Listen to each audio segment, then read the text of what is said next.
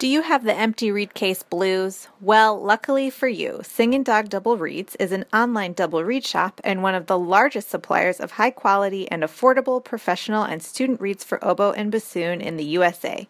Please visit us at www.singindog.com to see all of our products and fill up that reed case.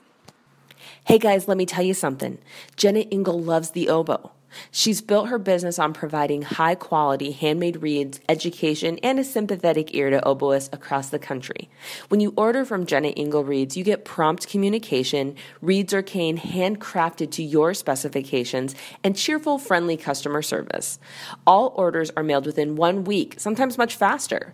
Single orders and monthly reed subscriptions are also welcome, and she's going to work with you to find the right combination of response, resistance, stability, and flexibility that's right for you. Double Reed Dish listeners can use the code DISH, that's all caps, for 10% off your first order at jennaengel.com. Hi, I'm Galit Kaunitz. And I'm Jackie Wilson, and you're listening to Double Reed Dish, a podcast for oboists, bassoonists, and the people who love them.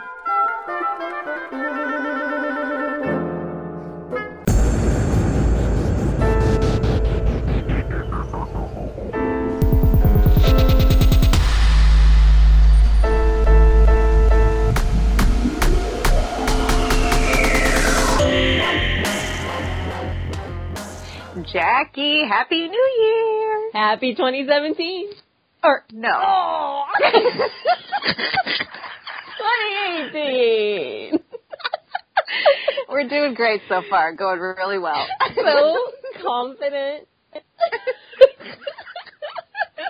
It's like somebody who's very confidently driving down a one-way street the wrong way.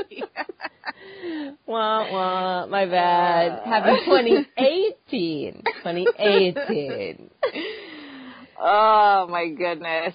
Well, we did a call for New Year's resolutions. Mm-hmm.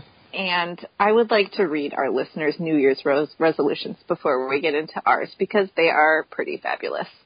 The first one is from friend of the podcast, Kara Lamore. Woohoo!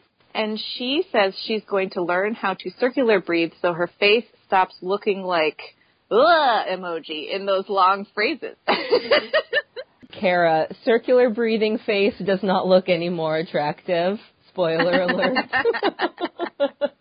Maybe people who are very adept at it, but I go full Dizzy Gillespie sometimes, and it is not cute. So. Well, good luck, Kara. I'm sure she's going to rock it. Absolutely. I also loved one that Jordan Farber sent, which is having a full drying rack at all times. Get it.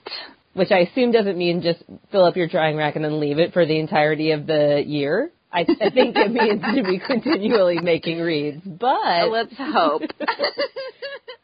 A very attractive listener named Becky Chambers, a.k.a. my wife, wrote in, and her resolution is read more books, regular books, and play through etude books. That's an awesome one. Both type of books. Yes, good. And we also had some academic resolutions, nailing senior recital, maintaining 4.0, and then just generally being stress-free, work less, and make more reads, which I think we probably all have those resolutions, don't you think? You guys are so ambitious. I love it. So, we kind of did our resolutions on the last episode, right? Mm-hmm. I thought we could maybe emulate a year-end activity that one of our favorite podcasts, Call Your Girlfriend, does, which is they call it Top Shelf, and they go through their favorite moments of the previous year and kind of use it as a point of reflection. So we're going to copy them and talk about some of our favorite moments. So what do you want to start with? Well, I have two top shelf pieces of music that I discovered this year. Well, I mean, I didn't discover them. They already existed, but I just hopped on the train this year. I started incorporating the Salviani etudes into my warm-up, as well as the Fairling, but, we all know the Fairling, us oboists. So the Salviani Volume 2, I just do in whatever key, the scale that I'm doing that week. And, talk about a finger warm-up. It's awesome. It's just 16 short exercises that work different patterns in the key, and it's not crazy hard, but it definitely gets you warm. So I've been loving that. And then I also have been really enjoying performing Simon Sargent's Homage to Hafiz, which is a really beautiful work for oboe and piano. Oh, actually, Melissa Bosma from Oklahoma State, who is the guest for my Double Read Day in February, will be playing that piece. So I can't wait to hear it. Oh, you're going to love it. You're going to love it. It's so beautiful. What's your top shelf moment? My top shelf sheet music find is actually one I came across on this podcast, the Ulla Christendahl drills, which he talked about extensively in his interview. And then I got to check these out. And ever since they arrived in the mail, they have been on my music stand, and I have used them. And now I am a disciple of Ulla and daily drill master. So that has been really, yeah. I ordered it too. I can't wait. I've been starting to get into it, but there's a lot of prose that you have to read. So when I get back home, I'm going to read it and then, adapt it to oboe stuff. I can't wait. Yeah, and you have to transcribe by sight, which is a really good exercise, but it did take me a while to get into. There was definitely a period where I was practicing drills to be able to use it as a warm-up, but then once I was at that point, it was just let's hit the ground running, wear off. Love it. What about our top shelf favorite performances of the year? I loved my most recent recital that I gave in September and the Marcello performances. I don't know. I just had some really good ones this year. Got to play some really good orchestral music. I don't know if I can pick just one. Do you have one? I think maybe my favorite on my recital, which was actually in January, so quite a long time ago, I did a transcription of the Piazzolla Grand Tango, and not only was it really fun, but there was a period of time where I was like, why did I do this to myself? This is a very hard transcription. And then so to kind of have it come together and be a really good performance that I was proud of was kind of this nice affirming moment. So that comes to mind. But yeah, lots of really fun performances and good collaborations this year. What about fail? We talked about our peaks. What about our pits? Well, so I mentioned the Marcello before. There was one performance. I did this 4 times over the last month or so, and there was one performance where the second movement starts with the second violin, right? And it's just 6 slow eighth notes for one measure. And then the first violin comes in the second measure with 6 slow eighth notes. And then the viola comes in the third measure with 6 slow eighth notes. And then the oboe comes in. And so I was ready to go. And I nodded to the second violinist, who was new. It was a sub situation, so they hadn't been to any of the rehearsals or any of the performances previously, but I was like, oh, not a big deal. I'm sure it's fine. And the second violin started the slow movement double time. And so I was like, uh-oh. And then the first violin came in. He just decided when the second measure was going to be, and he came in with the slow eighth notes. So I was like, okay, we'll adjust. But we never adjusted. Never adjusted. Never got it back. And so I just decided to come in, and I was like, okay, well, we'll figure it out from the chords. But it took so long. Well, luckily for you, you were the soloist, and the soloist is always right. So That's right. That's right. Yeah. But you know what? It's all right. And, the audience still enjoyed it. there were people coming up after me being like, we loved it. And I was like, great. That's great. What was your performance fail? Well, it's actually not a performance fail, and unfortunately I can't blame it on anyone but myself. But I was giving a presentation at a music educators conference that shall remain unnamed. And the presentation went like so well. It was actually super packed, and I was just like, yeah, I love how this went. And then we were into the question and answer portion. And that went really well too. And then someone asked a question about students and size and the bassoon. And I thought I understood their question. I genuinely did. And I remember my answer was, well, you can just get your student a taller chair. And then went on to the next question. And the person who asked the question made this like very confused face.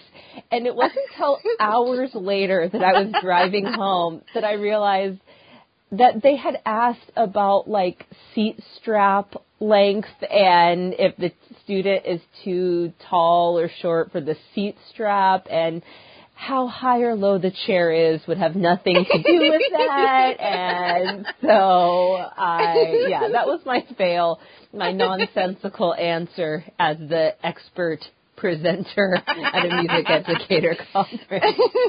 So listen carefully. When people ask you questions, listen carefully. That's my advice. Don't just glaze over and think, I got this. I got this. Get him a taller chair. Everything will be fine. That's going to be my answer to everything. Hey, how can I fix this tree? Just get it a taller chair. Get a taller chair. I'm allergic to peanuts. Girl, taller chair. That's all you need. I love it. So we wanted to end on kind of a corny note, maybe, with a top shelf teaching moment of 2017. Mm-hmm. What's yours? Well, I'm gonna brag. One of my students won the concerto competition at Southern Miss. Oh, yeah. And I know that's not, like, technically my moment, but I'm claiming it. I was so proud. I promised the studio that if an oboist won the concerto competition, that I would buy the studio a pizza party. So we had 2 people enter, and one of them won. And so then I had to buy them a pizza party. That's awesome. Congrats. It was great. Thank you. Thank you. I take all the credit. Just kidding. What was your top shelf teaching moment? My top shelf moment came very recently, and it is super corny. And it's actually not a double read teaching moment. I do some classroom teaching here at Southeast. And I came in just after the semester ended to my office to do some paperwork, and there was an envelope taped to my door, and I opened it, and it was this thank you card about how I meant a lot to this student, and he's graduating, and so he's going to really miss working with me, and thank you for your support. And so I stood in my office, just like crying like a baby, like, what a thoughtful card. It's all worth it in the end. It was just nice that they took the time to let me know that they appreciated me, and it was so unnecessary but so appreciated. And just such a nice way to go into break. That is so sweet. It was very sweet. Students, give your teachers cards. If you love your teacher, make them cry.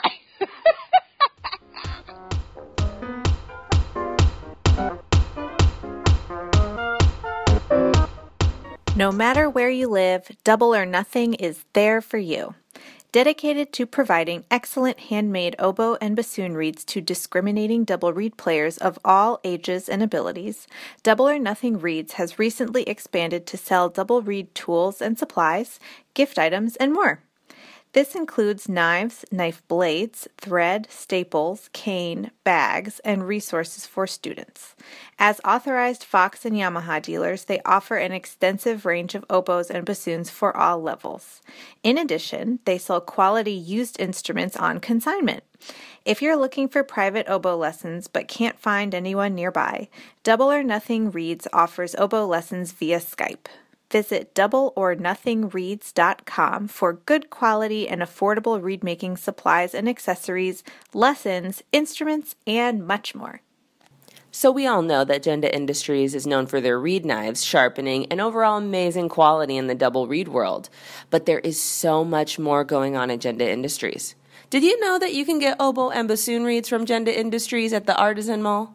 The Genda Industries Artisan Mall, it's like a farmer's market, and it's filled with talented, local, and regional reed makers selling their own reeds. It's a great way to try out some new reeds from new makers, and who knows, one day maybe your reeds will be for sale. Add the code DRDGenda, that's all capitals, no spaces, at checkout, and get 10% off any Genda reed knife, maintenance kit, reed knife sharpening book, cutting block, and reed tool row. Visit them at gendaindustries.com. Oh, and they're much more than just reed knives.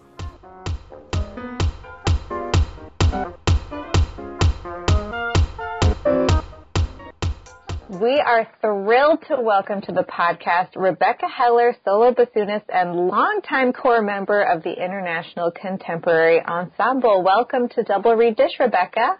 Thank you so much. I'm thrilled to be here. I'd like to start by asking how you started playing the bassoon. Yes, that is a common question, especially when people are mostly asking what that thing is that is on my face. The big oboe. Yeah, exactly. They're like, so how did you choose the oboe? And my mother actually was a really talented musician. She was never a professional, but a flutist, and she sang. And so I always knew I was going to play an instrument, but I didn't really know which one. But she would tell me all these stories about how many flute players there were, and I was like, that sounds so boring. I want to play something that nobody else plays. And I was 9, and she somehow introduced me to the double reed family, and my best friend at the time wanted to play the oboe because her sister did, and so I was like, I'll take the big one. I don't even know what it's called. Sure. And I lived in a really small town in the Adirondack Park in upstate New York. There were 60 people in my town. We were bused to a nearby K-12 school that served 3 counties. And it's a miracle looking back that they even had one. And so we went to my band director before people were even choosing instruments and said, I'd like to play the bassoon. He was like, are you kidding me? He opened this cabinet and dusted off this enormous plastic bassoon that must have been from like World War II. Like no one had played it since then. It was amazing. And so of course there was like no YouTube or anything at that time to figure it out. So we brought it home and it took my mom and I like an hour just to figure out how to put it together. And there was this like moldy plastic reed in the case. And I just like, I played Mary Had a Little Lamb and my face was buzzing and I was like, this is so cool. And I remember my brothers who played brass instruments were like, that's so ugly. And I was like, ha ha ha, this is my new passion. So that's how I started. I was really young. I mean, my fingers wouldn't even reach, I couldn't play C sharp without having a D key down. But I was into it and I wasn't like super obsessive about it, but you know, when you're a kid or actually when you're any age, it's fun to do something you're good at. And it was just something that kind of came naturally to me. And so I kind of stuck with it. Well, my first reed was also plastic reed, so we're a member of the same tribe. And we were like, wait, I have to make these? Like, this is not cool. But now we're going back to this plastic revolution. I don't know. We'll see. We can get into that later. This was not a Leger reed, but it was more when I finally got a cane reed. I was like, oh, I don't have to sound that way. Oh. There's something like so primal about that sound. Mm-hmm. It's true. Maybe not so bassoony, but it's very of the earth. So when did you decide to pursue the bassoon professionally, and how did your educational choices after high school, how were they influenced by that choice? Oh, that's a good question. So I think even when I was applying to colleges, like I wasn't like, oh, I'm going to become a bassoonist. Like that never felt like a viable career path to me. But I remember we had this computer before the internet in my guidance counselor. This was in 1996. My guidance counselor's office in my high school had this computer that would connect to a database of all colleges, conservatories, anything like that around the country. And so I went into the guidance counselor's office and I typed in my 2 interests, which were bassoon performance and women's studies, which is now called gender studies. And there was only one match. It was like dot matrix, and it ended up being Oberlin. Mm. And I was like, wow, what is this place? It's in Ohio. That sucks, but wow. It printed out this like 100-page like thing about Oberlin, and I read it and I was obsessed, and I was like, this is where I'm going. This is all I want to do. And I knew that I wanted to do a double degree program because I don't know, I knew that I was sort of lazy, and that if I went to a conservatory where I didn't have to take academic classes, then I wouldn't. And I wanted to force myself to get a quote unquote, normal or more well-rounded education, than some conservatories provide. So I was like, I'm going to do this double degree thing. And I did. And actually ICE was founded just after Oberlin, and all of the people, not all of them, but many of the people that I still have very close working in musical relationships with, I started those relationships at Oberlin. So I feel really lucky that I ended up choosing to go there and didn't really have like a safety school. So it was good that I got in. So you are a champion of contemporary music. And what got you into it in the first place? Was it something that you always had a liking for, or was it developed over time, or was there like a significant piece for you? That's a really good question. At Oberlin, I wasn't so plugged into that world. It wasn't anything that was on my radar at that time.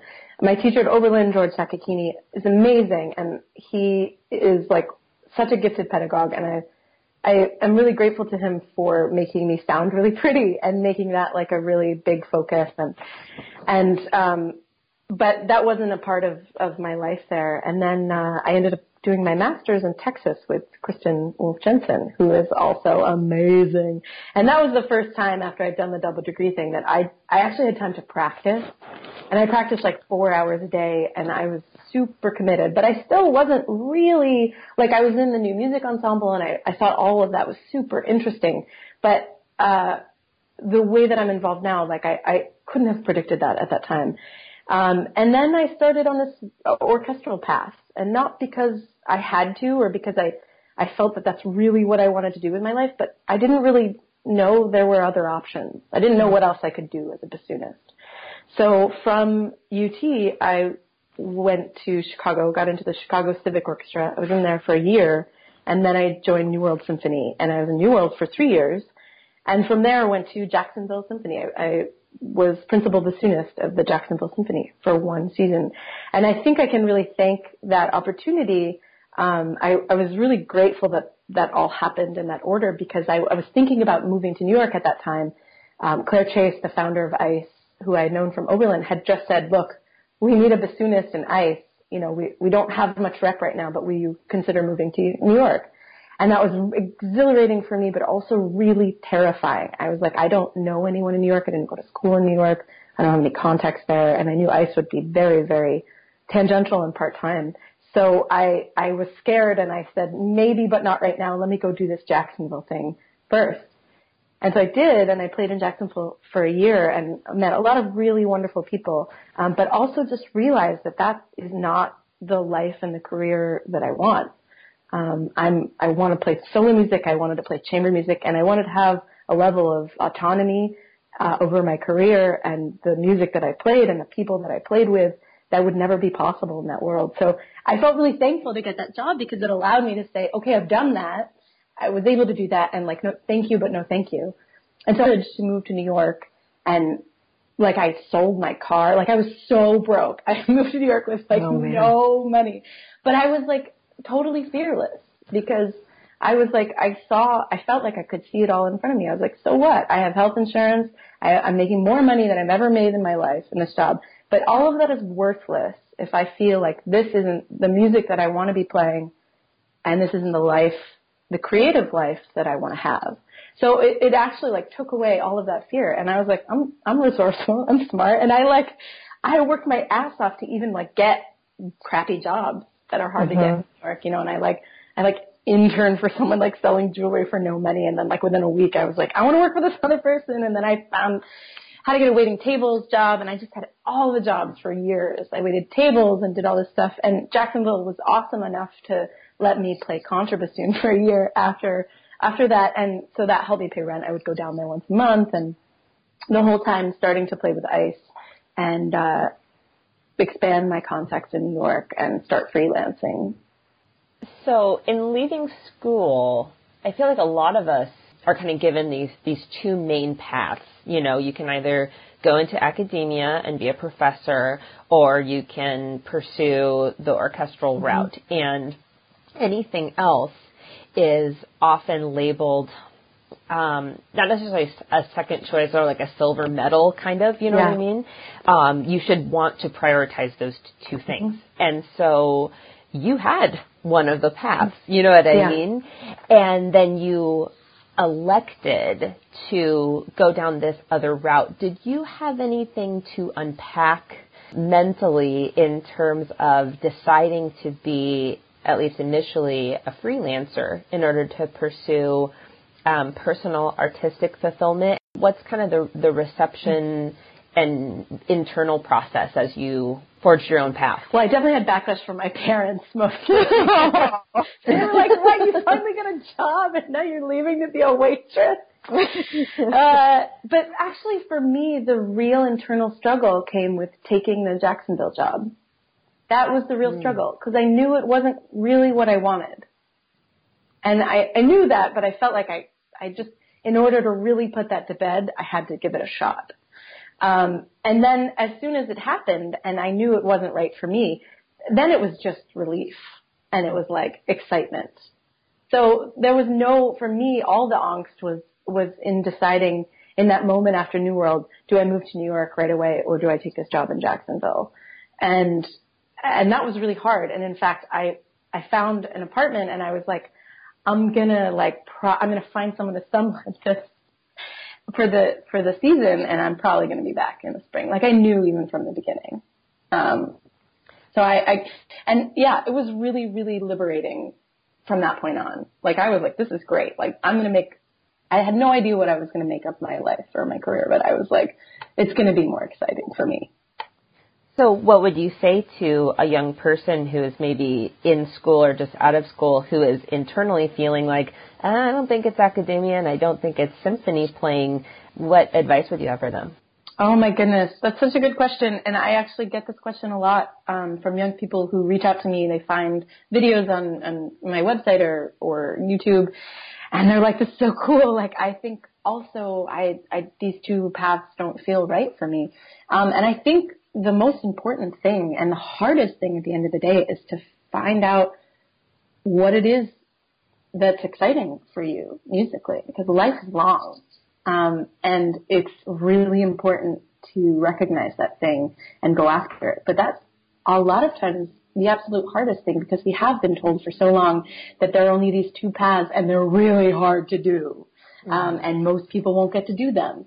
And what a bummer that is. But think about like the vast world and all of these other incredibly creative and talented musicians who are graduating from music schools every year who also want to do different things. I think I would also just encourage people to really use their communities in school, get to know people. And most of the time, those people are going to be your lifelines and your creative partners in the future. It's a really great way to capitalize on that.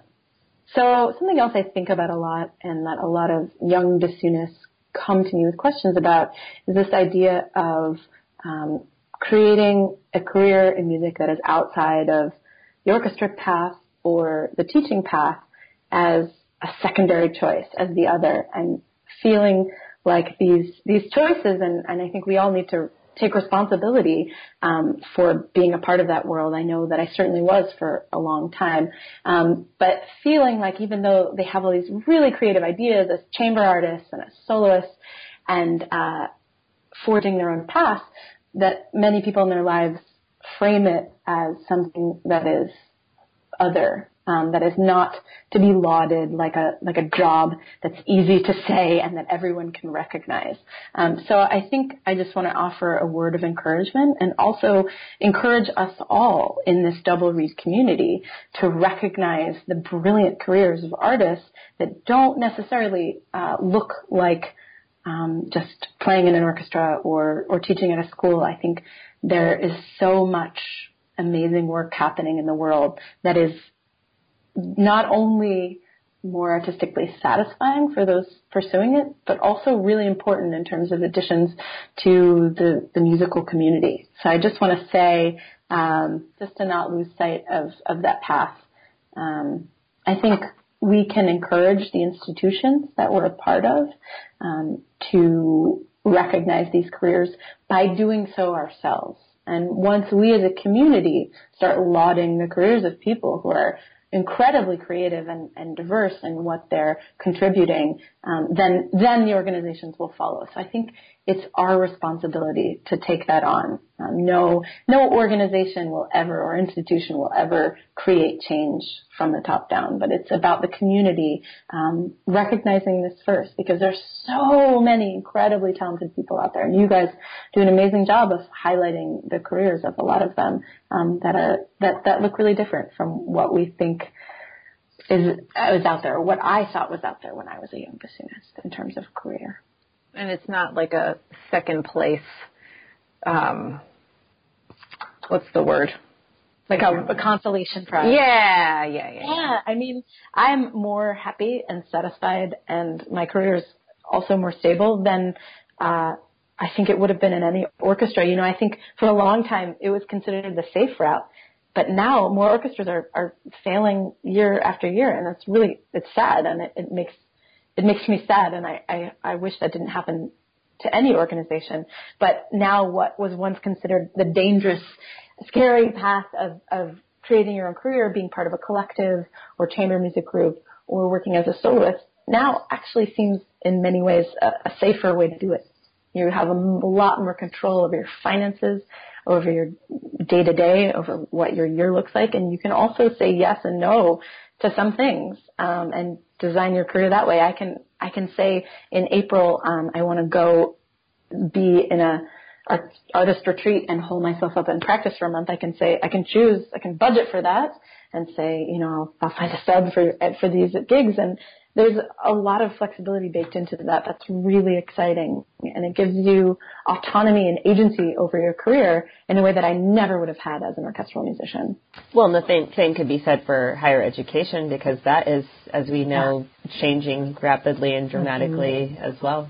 You're so right.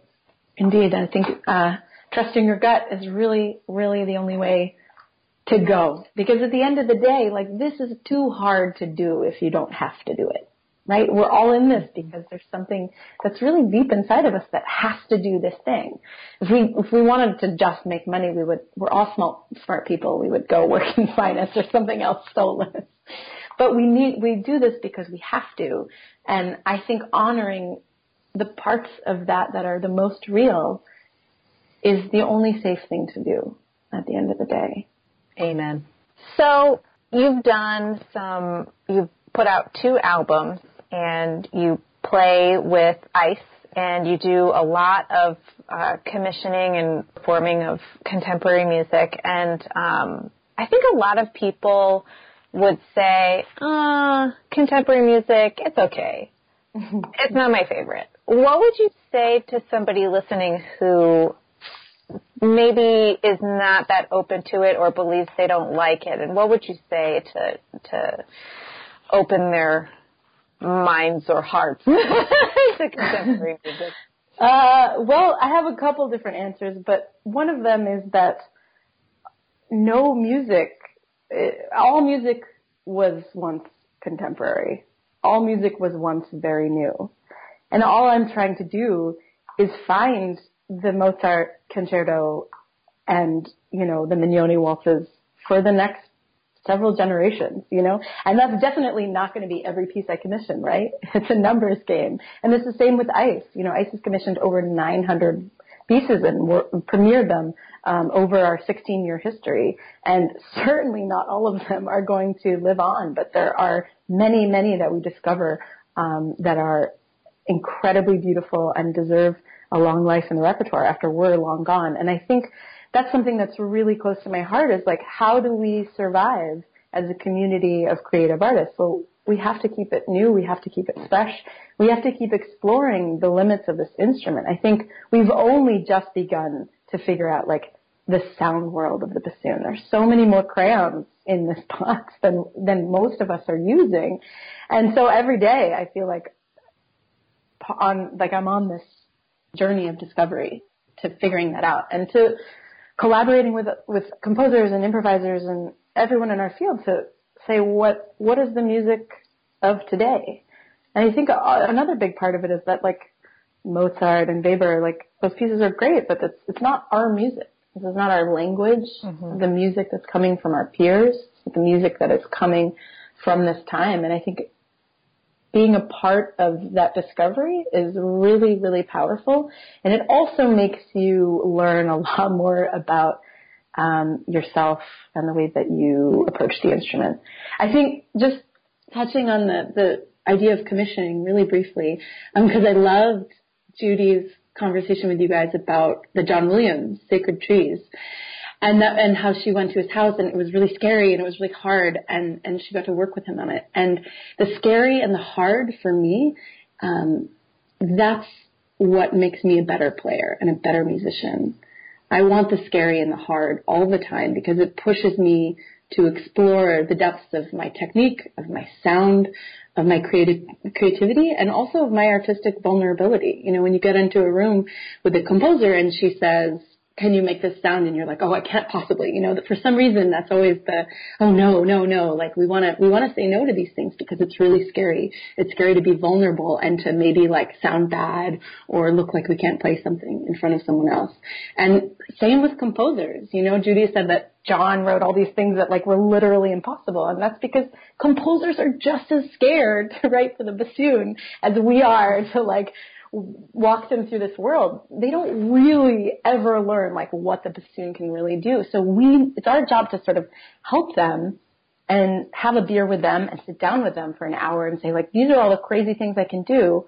What else? Like, what do you want me to try? And I think by blowing open that conversation, like everybody benefits. But it takes a lot of trust to get beyond that fear, which is why I encourage everyone. When a young person comes to me and says, can I play one of your pieces? I always say yes, with the caveat that I want them to commission a piece, whether it's from their colleague in their conservatory, in their composition class. I want them to commission a piece and give it to me in return. That's cool. That's awesome. Because we're all responsible for creating the repertoire for generations to come.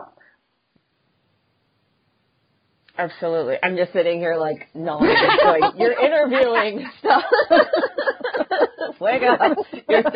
You're not listening.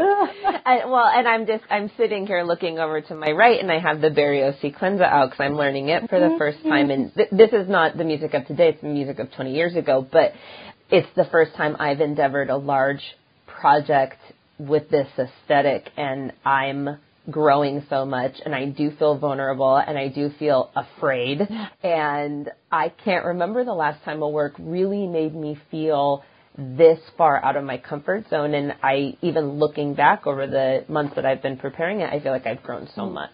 That's awesome.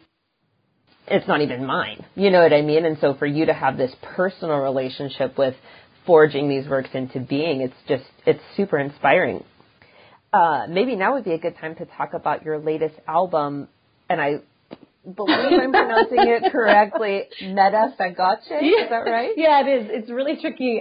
Fogace is the Portuguese word for bassoon, and the title piece on the album is by Brazilian composer Felipe Lara, so it's called Meta Fogace.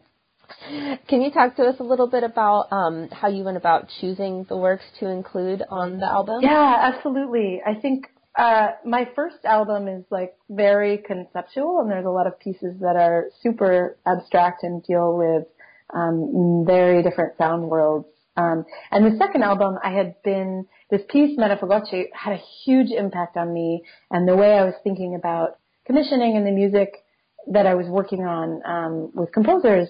It's a piece for solo bassoon and 6 pre-recorded bassoons and two of which double on contrabassoon. It can also be played live for a choir of 7 bassoons, which is so cool. I've gotten to do it live twice. Once with the bassoon studio, the amazing bassoon studio at the University of Texas at Austin, with my old teacher. And then once at my album release show, last April at the Abrams Art Center with local, bassoonists in New York. That was really, really, really cool. But when I'm on tour, or there's an amazing sound system, I'll do it, with 6 channels, it's sort of like surround sound, which is awesome. But the piece, it actually sounds like nothing I've ever heard before. It's this crazy forest of bassoon sounds, and none of it is electronic. There's no processing. It's all the organic sounds of bassoon. And Felipe, the form of the piece is very classical. Like, you can feel the form. It's very clear. There's the recapitulation, and there's the development, the exposition, development. It's all of that is really clear, and there are just this augmented sounds that you wouldn't hear in an actual classical era piece. A lot of multiphonics, but the multiphonics are all based on pitch collections that are related to the theme. So it feels, while it's definitely a new language, it's a very old classical feeling form for me. I don't know if that was also your impression of it. Yeah, definitely. I'd be curious to know what your maybe conceptual relationship is with new technologies in recording and processing sounds, and do you think that's where the future is, or do you think it's more like in the middle, like you were just describing, of acoustic sounds being enhanced or changed? That's a really good question. And the first piece on the album, Concatenation by Rand Steiger, is almost completely the opposite. Everything is processed. It's using live electronics that react to my sounds with different filters. There's, infinite reverb, and there's a distortion filter, and it changes depending on the sections of the piece. Also really beautiful. And my view of technology or multiphonics or anything that we would consider sort of extra is that these are all tools that we have at our disposal.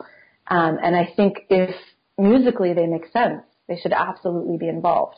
But if it's for a bell or a whistle that really has no place there within the music, then forget about it. So I think it's like anything, like a G sharp. It's a note. It's a tool. If it doesn't belong in a piece, it shouldn't be there.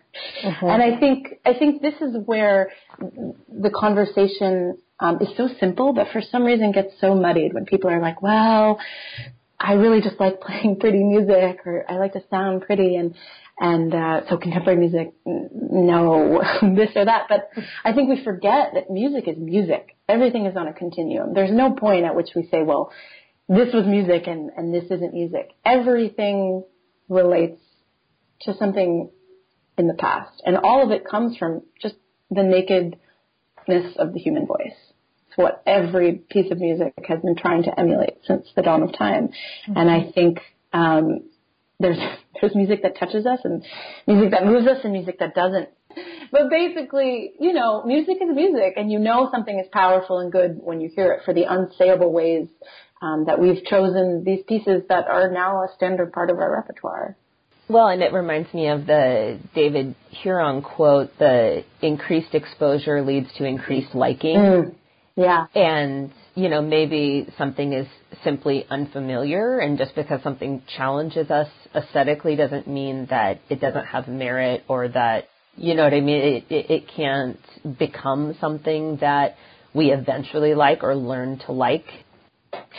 So since you're talking to a couple of educators, I would be really curious to know how I could incorporate more pedagogy of contemporary techniques or, you know, the mindset of looking for contemporary music and being more open to it in my university teaching? And do you have any advice for that?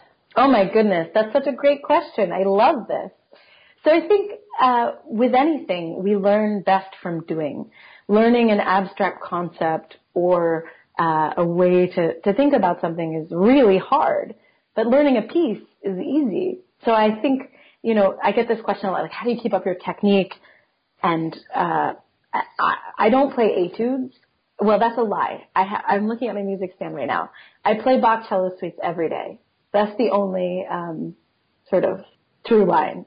But learning new pieces constantly is always challenging my technique. So I would encourage you to steer your students towards pre-existing works that are new, and I can help you guys compile a list. There's really not a comprehensive list, but that's something I'm also working on.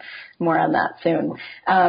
Because there's not really like a database where people, and especially students and educators, can search for this information. If it hasn't been featured in the Digital A competition, like, people don't know about it. And right. that's a problem. So I want to help in that way.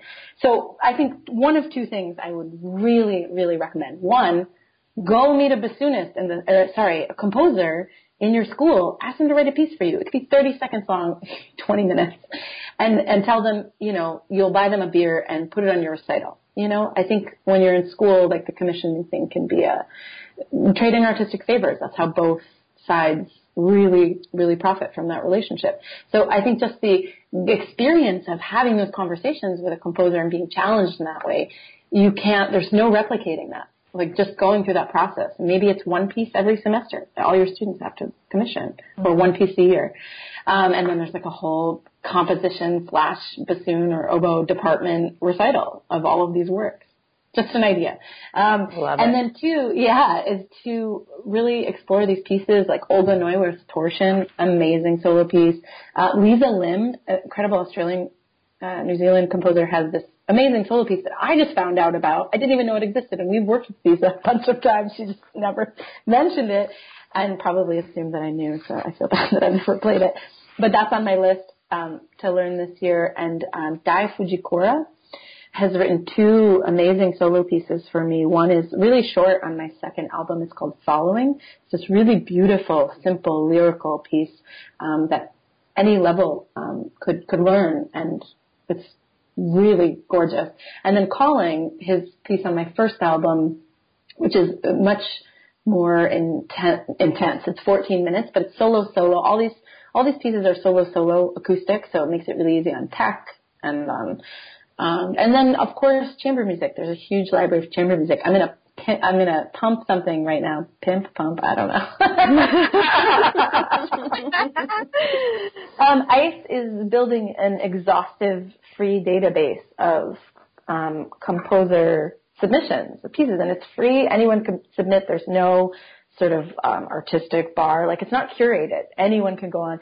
So we're encouraging more and more composers to put information about their pieces, and if they're in the public domain, to share PDFs and scores, and if not, share their publisher's information or their information if you want to get in touch with them. But it's called ICE Commons. It's just icecommons.org.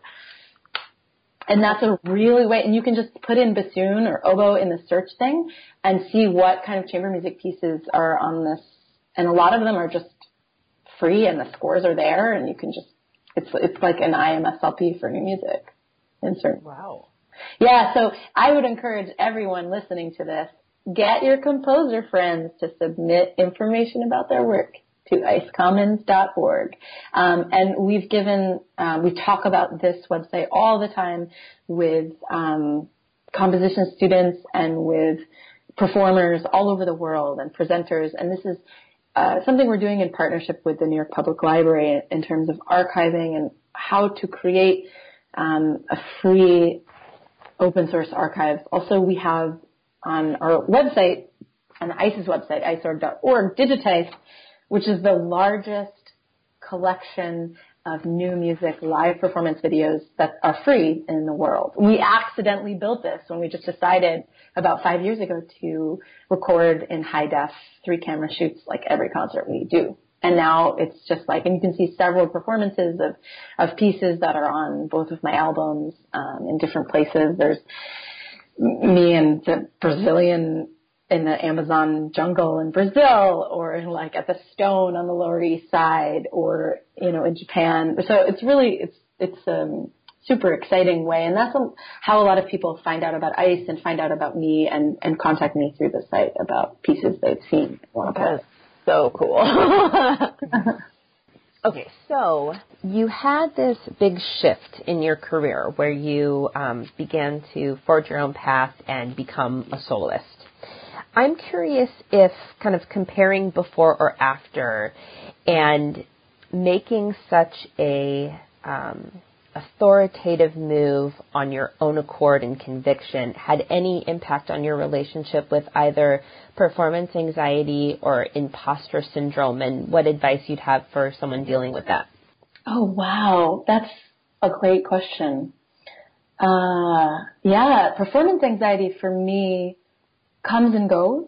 It depends on where I am and how many people are in the room and how scared I am about a particular piece. I always love to have some amped up nervousness before a piece. If I don't, I feel like I don't play as well.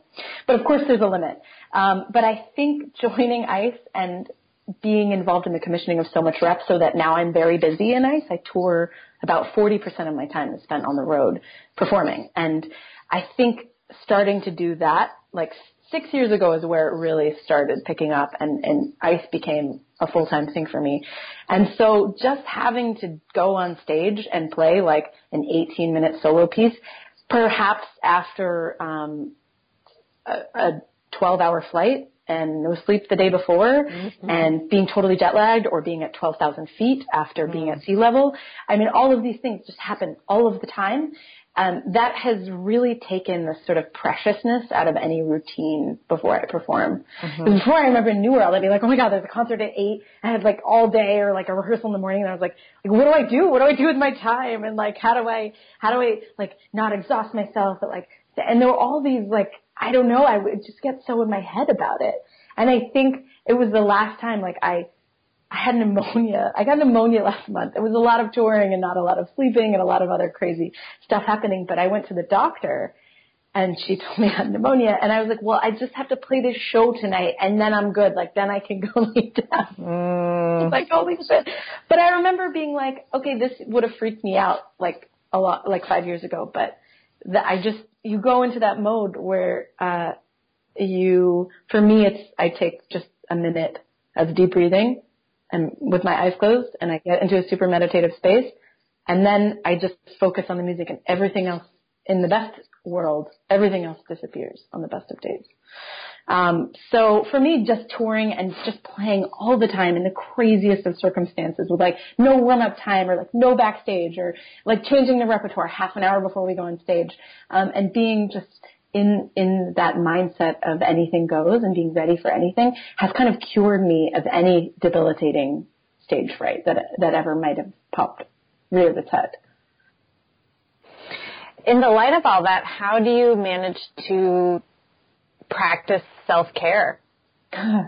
That's a really good question. It's actually something that we talk about in ICE a lot as we're aging. I'm almost 40. There are people in the group that have children, although no one that tours as much as some of the core members of the group do. But I became really obsessed with yoga about 5 years ago, and that's helped me a lot because it's something you can do in hotel rooms on the road. I also have a very, very supportive partner. He is not a musician and cooks for me, and otherwise just make sure everything is nice at home. Praise hands emoji. Yes. Yeah. So I think we're also thinking about that as an organization within ICE, how with our crazy touring schedule, and also, I have a hybrid career. I am an administrator at ICE. I'm currently in fundraising. I'm the co-development director. And so between that and playing concerts, it's a full-time salary, and we have health insurance and benefits, which is awesome. But it also means that it's kind of an all-the-time job. So there's not really days off. But we've been talking a lot as an organization how to build that in and how to care for ourselves and one another as we are no longer 20 and need to have, doctor's appointments and chiropractors, the things that just happen when, you're running yourself into the ground. But I think I try to consider that a lot, and I know I clearly didn't do a good job this year because I got pneumonia. But I'm okay now. Do you have a story of a crazy or embarrassing moment or, shocking thing that happened on stage? I have been embarrassed on stage more times than I can count. But one of the most that was particularly scarring or stayed with me was a fundraiser for the Ojai Music Festival. I think it was about 2.5 years ago. And I had just memorized Dai Fujikura's Following, which is on my second album. And I was really excited about it. And I'm starting to memorize more and more music, but it's something that I didn't learn to do as I was growing up as a musician, as a bassoonist in school. I never challenged myself to do these things. So it's still like a fairly new and fairly nerve-wracking thing. But I felt really confident because I had practiced so much and I felt so ready. But I got on stage and I played the first 2 lines and I was so nervous. And after the first 2 lines, everything just disappeared. It was just gone. And I had a choice. I was like, okay, I can do this, or I can stop and get a music stand and find my iPad and try to do this all again. So I really hope the composer is not listening to this, but I just made it up. I just remembered the pitch collections and the theme, and I totally improvised for the next 3 minutes. And I got off stage just being like, I can't believe I did that. I'm such a fraud. I'm a phony. And my colleagues were like, oh my God, that sounded so great. I was like, couldn't you tell that I made this all up? Anyway, that was certainly one of the more terrifying moments that happened on stage. But I've since played it from memory a couple times, and it's never not scary. But, you just got to get back on that horse, I guess. You think you a favorite performance? Oh, I have a lot of those. I think a real pinch me moment. There were 2 real pinch me moments a couple years ago on touring this one project we did again with composer Dai Fujikura, who's become a really close friend and has written lots of pieces for the group. He's Japanese, based in London, and he wrote us a chamber concerto for 5 members of ICE and orchestra. We premiered it with the Seattle Symphony, and we also played the Mozart Sinfonia Concertante. And I was just like, oh, wow, I'm soloing on the Mozart Sinfonia Concertante with the Seattle Symphony. And I think it was a moment where I was also like, how is my read? What is my tone? Things where in Dai's piece, of course, I'm always worried about that. But everybody knows how the Mozart go. Mm-hmm. I feel like that was a situation where I was super nervous, and of course the bassoonists are amazing and I respect their playing so much, so that was definitely a moment where I was like, this is so scary, way scarier than a really hard piece that Dai wrote for us. And then we took that program to Japan and played it with the Nagoya Philharmonic in Nagoya, and as an encore to the whole program, I played Dai's Calling, his 14-minute solo piece, 15 minutes if I'm feeling luxurious, for 3,000 people in this enormous concert hall. And that was really cool. It felt like an incredible moment. And I was really, really nervous before I got on stage because we played this concerto and then I waited an hour before I played the solo piece. But once I got on stage, I feel so grateful that I was just able to be like, holy fuck, this is awesome. And just let it happen and let myself be present instead of analyzing it and watching it. happen. Where or to whom do you look for inspiration? Oh, wow. That's a great question. I keep saying that. Oh, wow. One of the people who inspired me first was Judy LeClaire. I was like, wow, a woman can be principal bassoon. I think until we see these things, especially when we're young, until we see someone that looks like us in that role, like we really don't believe that it's possible, which is why it's so important to have representation of women and of people of color as composers and performers.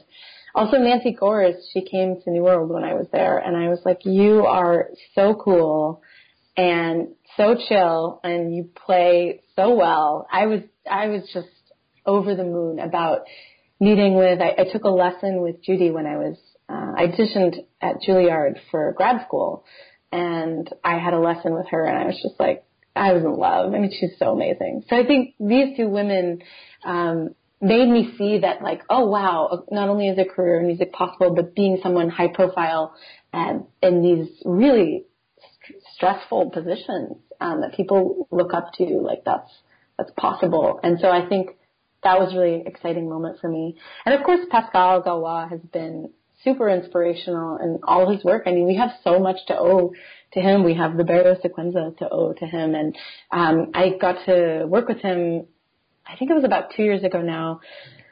We did a concert in New York, and he's doing a lot of conducting now, or he conducted us, but he and I played Olga Neuwirth's In Octu Nice, which is actually a cello and bassoon duo, but he had reworked the cello part for bassoon. I think I'm going to unearth the video. For some reason it's password protected, but I think all it will take is an email to Olga being like, what do you want to call this version of it, to get it online, because it's really cool. So getting to play with him, and that was really inspiring, because I think this whole idea of being a soloist and commissioning music for you by working really closely with his composers and working with them, and not feeling like somebody goes off and writes you a piece in a room somewhere and then you get it and you're like, what the fuck is this? I have no idea what this means. But actually working on them with everything from notation to the sound world, and saying, well, hey, this isn't great, but what about this? And what about this? And being a true collaborator in the artistic process. I think I got a lot of that from him, and it made me really excited about doing that for myself and for the field, because all of these pieces, like my greatest joy is hearing students and colleagues play these pieces and continue to give them a life of their own beyond these collaborations that I started. So my question is, what advice would you give to a young musician who aspires to have a career like yours? I would say it's never too early to just start doing it. Whatever it is that you're interested in, commissioning music, making chamber music, starting a chamber music group, starting a new music collective, starting to play solo works, don't just think and plan for it. Just start to do it. When you're in school, there are so many resources that I know I wish I had taken more advantage of, booking a recital hall, collaborating with other musicians for free, like your colleagues, to make a concert. I think we learn by doing. It's the strongest thing. So whatever it is, like, just start doing it. You don't need anyone to tell you that it's okay, that this is something you can do. Like, I'm telling you right now, you can do it. And you should do it. And the music that you want to play and that you need to play, it needs to be in the world. And it's your job to get it out there. So I don't think anyone else can do that for you. So I think that's the most important thing. And I'm also a resource. People can absolutely reach out to me with questions. I'm always really happy to hear from people about their questions and what they're struggling with. But most of the time I'm going to probably say, like, just start doing it. Just figure it out. I mean, I still don't know what I'm doing, but I figure out how to do it. I want to work with, like, X composer. I just email them and I'm like, hey, can I do this? And I think that's a piece of really practical advice that I would give to everyone. Like, composers are people too, like even the super famous ones. If you want to play a piece, you can't figure out how to get your hands on it, just email the composer. I promise you that there aren't like thousands of bassoonists banging on their door figuring out like, how to play this piece. Like it's amazing how much taking it and a little initiative will get you in terms of building something for yourself. Rebecca, this has been such a joy to talk to you.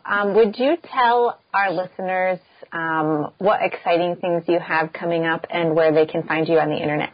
Absolutely. So I can be found on the internet. I have a website. It's myname.com, RebeccaHeller.com. And I have a lot of performance videos, and you can stream my first album for free. It also directs you to all the places you can find my second album on Spotify and iTunes and all those places.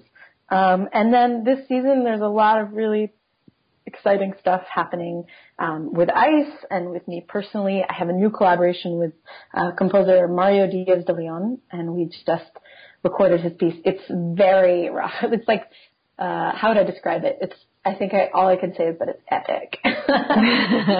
Mario's, besides being a classically trained composer, is guitarist and frontman for a pretty famous metal band. And you can hear a lot of those influences. There's a lot of like sustained synth. So this piece is for bassoon and synth. It's a duet. So I use a click track to sync with the part, and it's so cool. So we just recorded that, and we're going to be releasing it as a music video with a light show. And we're working on finding a place to shoot that this winter. So that's super exciting. Working with this amazing video artist named Monica Duncan on that. So look for that coming out in spring. I'll be doing the New York premiere of that, or the world premiere of that piece. The New York premiere, sorry. I premiered it when it was hot off the presses at the Ojai Music Festival last summer. But the New York premiere will be on April 3rd in New York City. And that'll be, I'm already starting work on my third album. There's some pieces in the works that I'll be talking about soon. And look for very exciting things next fall. I can't talk about it yet, but there will be something very high profile happening with an orchestra that you've heard of. Ooh, awesome. Nail biter. It's a nail biter, guys. It's a nail biter. Stay tuned. Yeah, this is really, really exciting. I am so thrilled that you guys are doing this podcast. I know I would have been over the moon about this when I was in school. I am over the moon about it now, getting to hear people's lives and people's story. But I think what you're doing is a real service to the community, and I just want to thank you both. Thank you so much. That's very sweet. Thank you. Very sweet, and we're so happy that you've agreed to come on and share your inspiring thoughts. And you're a very busy lady. Good luck with all of the projects. Thank you so much. Thank you. And if you ever want to do a meta fagoce, you just let me know. The ensemble parts are actually quite simple in terms of the solo part is not simple. But the ensemble parts are quite simple. There's a student at Peabody who's going to do it in the spring with bassoonists in his studio. It's going to be amazing. Awesome.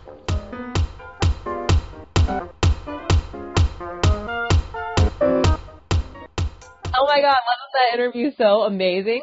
It was wonderful. Thank you so much, Rebecca Heller, for being on. You can find us on all the social medias. Plus, we love hearing from you via email, doublereaddish@gmail.com, and you can listen on SoundCloud, iTunes, Google Play, and YouTube. Check back in with us on the 15th for the next episode.